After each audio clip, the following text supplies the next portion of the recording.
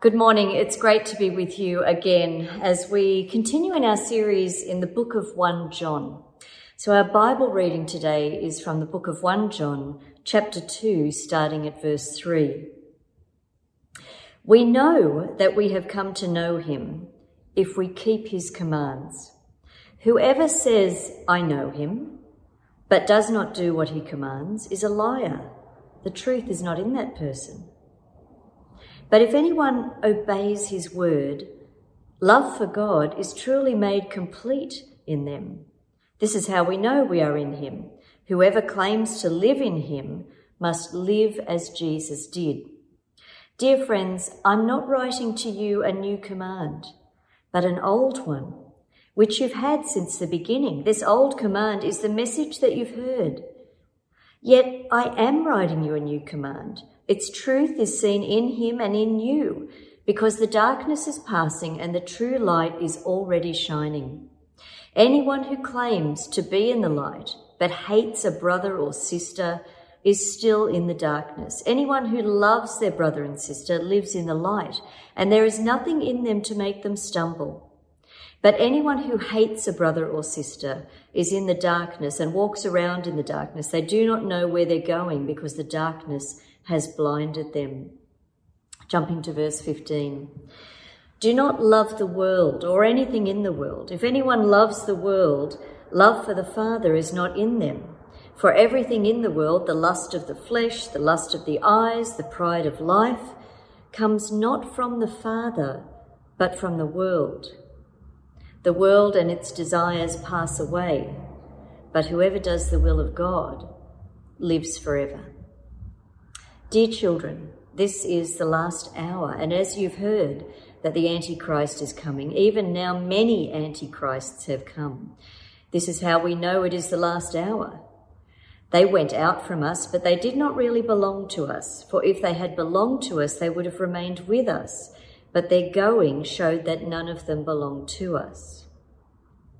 But you have an anointing from the Holy One, and all of you know the truth. I do not write to you because you do not know the truth, but because you do know it, and because no lie comes from the truth. Who is the liar? It is whoever denies that Jesus is the Christ. Such a person is the Antichrist, denying the Father and the Son. No one who denies the Son has the Father. Whoever acknowledges the Son has the Father also. As for you, see that what you have heard from the beginning remains in you. If it does, you will also remain in the Son and in the Father. And this is what he promised us, eternal life. I'm writing these things to you about those who are trying to lead you astray. As for you, the anointing you received from him remains in you, and you do not need anyone to teach you. But as his anointing teaches you about all things, and as that anointing is real, not counterfeit, just as it has taught you, remain in him. And now, dear children, continue in him, so that when he appears, we may be confident and unashamed before him at his coming. If you know that he is righteous, you know that everyone who does what is right has been born of him. For the word of the Lord, thanks be to God. Well, as I mentioned, we're doing a series on the book of 1 John. And I mentioned last week that since Christianity started, there have been almost countless challenges to doctrine and to practices. And sometimes these challenges come from changed ideas in society. Sometimes they come from lifestyles outside of the Christian believers that challenge us. Should we be doing that kind of thing as well? Sometimes it's ideas, sometimes it's lifestyle. Sometimes they're good challenges, and sometimes they're evil challenges. And whenever there is a challenge, the church and Christian people have to decide, is what we're doing, is what we're believing in the right thing? Or is this challenge calling on us to make some changes? Should we stand firm Or should we perhaps reconsider how we're interpreting Scripture? And also last week, as we came to chapter 1, we discerned that the context in which John writes his letter is that there is a challenge, and it's related to doctrine. There was a group which later came to be known as the Gnostics, gnosis, knowledge. They were all about knowledge. And whether these people had become Christians and brought in this Gnostic thinking, or whether they were Christians that had been attracted to this Gnostic thinking, which, was derived from other philosophies of its day and applied to Christianity. John puts forward in chapter 1 an outline of what he sees as the essence of Christianity, so that the people he's writing to will be able to consider the challenge and, as the book unfolds, to stand firm against it. And in chapter 1, he said that really the essence of Christianity is all about the word of life, that word which was from the beginning, John says, that word which we have seen and heard and touched. He is referring to Jesus Christ and the message that Jesus brought. So the word of life, the incarnated God, Jesus Christ, both man and God, human and God. And then he goes on to talk about the message of life. The message of life, he says, this is the message we've heard. God is light. In him there is no darkness. He talks about sin, that sort of like unpalatable truth about all humans, that God is light. He calls us to walk in the light. And yet we walk in darkness because of sin. But God has made it possible for us to be reconciled and to walk into the light because of the death and resurrection of Jesus Christ, because of the new life, that lit up life that allows us to walk in God's light when we come to Christ in repentance and faith. And finally, he talks about the fellowship of life, that there is a tangibility to the Christian life. There is a living out of the Christian life. The Christian life is not just about what we think and what we believe, but it's also about the experience of our relationship with both the Father and the Son and the Holy Spirit. So now we come to chapter 2, and John continues talking about not the essence of Christianity, but how we can be assured that what we are believing and doing is true Christianity. These days in Australia, because of the pandemic, if you travel from one state to another, you are required to get a border pass. Most of us do this on our phone. We scan a QR code at the airport, and it asks us a series of questions before the customs people will allow us to enter the state. All sorts of questions like, are you feeling unwell? Have you had COVID recently? Do you know someone who has? A whole series of questions. Do you have a fever or a sore throat? All these questions that are about the state you're trying to enter, being able to discern, are you truly healthy? And are you truly safe? And therefore we can allow you into our state. So John in chapter 2, likewise, he's got this series of tests in chapter 2. He doesn't phrase them as questions, but really they are questions that we can ask ourselves, a series of tests by which we can discern whether the Christianity that we are practicing, the Christianity that we believe in, whether it's a genuinely Christian faith that we're believing in and doing. He starts off by talking about knowledge again. And as I said, this heresy, as it came to be known, about Gnosticism, was all about knowledge and knowing God. And so he starts in this chapter, he says, we know that we have come to know him if we keep his commands. Whoever says, I know him, but does not do what he commands is a liar, and the truth is not in that person. But if anyone obeys his word, love for God is truly made complete in them.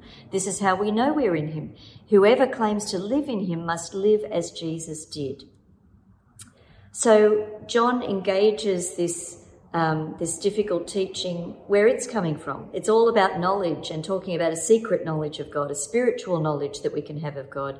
And John's first test is, look, you're not a genuine Christian unless you're actually obeying God, living in the way that God commands, following in the way of Jesus. Anyone who lives in him, he says, must live as Jesus did, must follow in the footsteps of Jesus. And that, of course, involves loving others, serving others, upholding justice, loving mercy.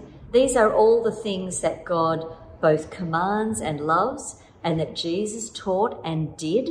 And therefore, of course, if someone is calling themselves a Christian, then naturally they ought to also feel, passionate about the same things that God feels passionate about, the same things that Jesus taught about, ought to be the concerns, their own concerns as well. So it's a valid thing to say, well, is someone a genuine Christian? Am I a genuine Christian?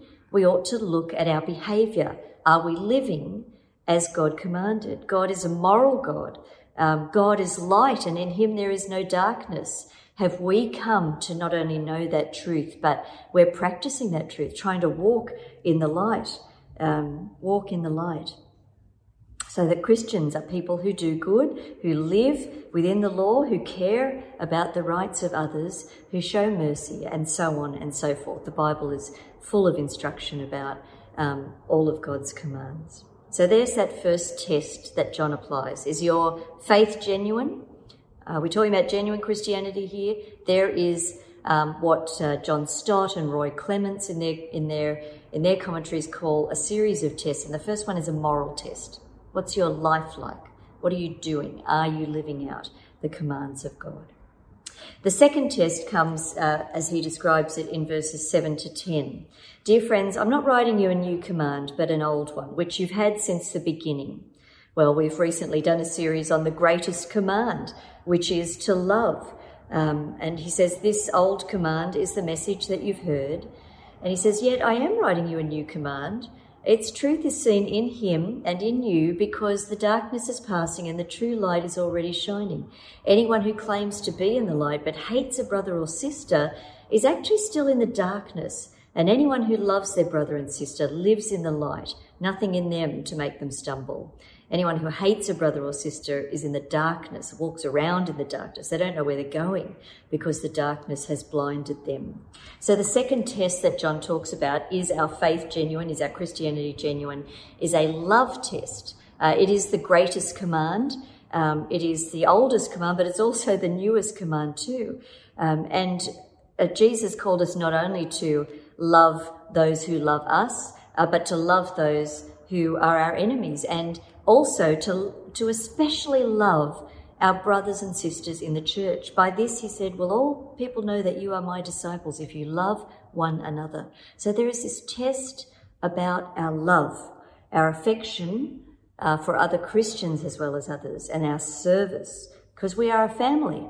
And when we come to church, they are not strangers sitting next to us in the pews of the church. They are our spiritual brothers and sisters, our spiritual aunts, uncles, our spiritual mothers and fathers.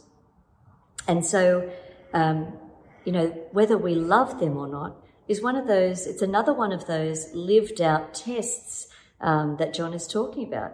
Are you a genuine Christian? Well, what can you look at in your life to see how you are caring for other Christians? Now, of course, if we're going to love other Christian people or people in our church, we've got to know them first.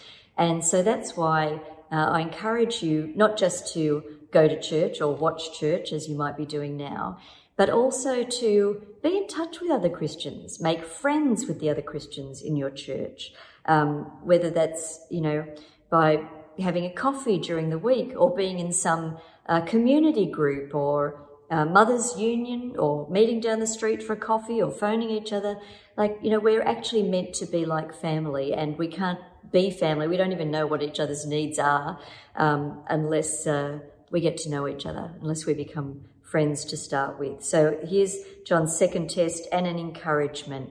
Love each other. And he goes on in verse 15 to 17 to talk about stop loving the world, but love the things of God, love the things of heaven. The third test that he speaks of is a doctrine test in verse 18 and so on. Very strong words. Dear children, this is the last hour, and as you've heard that the Antichrist is coming. Even now, many Antichrists have come. And I suppose an Antichrist is simply someone who stands against Jesus Christ. And he says, they went out from us. They didn't really belong to us. If they had belonged to us, they would have remained with us, but their going showed that none of them belonged to us. So one assumes that there were a bunch of people in the church who left to follow because they weren't happy with the teaching of the church or the doing of the church. They left to follow this other teaching, which I've referred to as Gnosticism.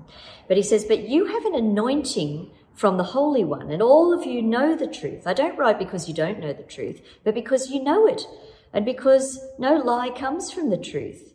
Who is the liar? It's whoever denies that Jesus is the Christ. It's interesting in this passage that goes on, John uses the phrase anointing a number of times. He says, you have an anointing from the Holy One. And commentators have suggested, well, perhaps this anointing is a reference to the gift of the Holy Spirit. As Christ said, the Holy Spirit will, be the one that illuminates the truth about Jesus to us and helps us to discern many things and to be wise. He says, well, you've got this anointing. The anointing could be a reference to Christian baptism or to the catechism, the teaching that preceded a person's baptism into the Christian faith. But I'm persuaded about the fact that perhaps John is using this word anointing because it was a word that these people who'd left the church used as well. We have a special anointing, they may have said. And so John says, you've got an anointing and it's from the Holy One and you've had it from the beginning. You've had it from the very beginning. And it's all about Jesus Christ, this anointing. It's interesting what Roy Clements says in his commentary. It's lovely. He says, talks about how we are anointing, and it's an anointing that teaches us about Jesus Christ and the truth of the gospel. And he says this, he writes this, he says, God has nothing more to give us than Christ, and he gave us him at conversion. All our spiritual development is a deepening of that relationship which has been given to us. If we realise that, our Christian intuition will discern the presence of any, false teaching one way or another, because one way or another, any false teaching is teaching against Jesus Christ.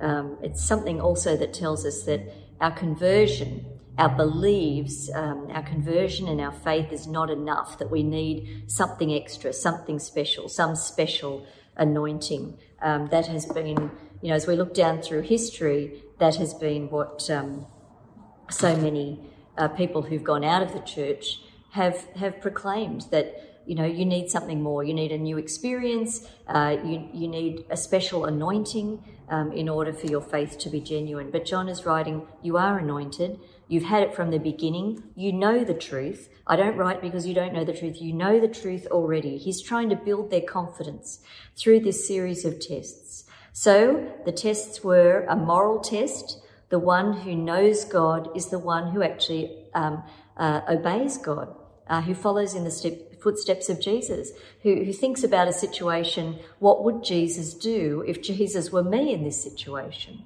The second test is about love, our affection, and particularly our affection for our other brothers and sisters in the church. And of course, we need to know them in order to serve them. So the faith is not just about what we know in our heads. It's about what we do. It's about how we act towards others. And our third test is around doctrine, but he builds our confidence. He says the heart of Christian doctrine is all about Jesus Christ. And the heart of any heresy is the heart of what any Antichrist teaches, he says, is that it will be in opposition to proclaiming Jesus Christ as Lord, to acknowledging that Christ sits at the right hand of God, that Christ died for our sins and rose from the dead.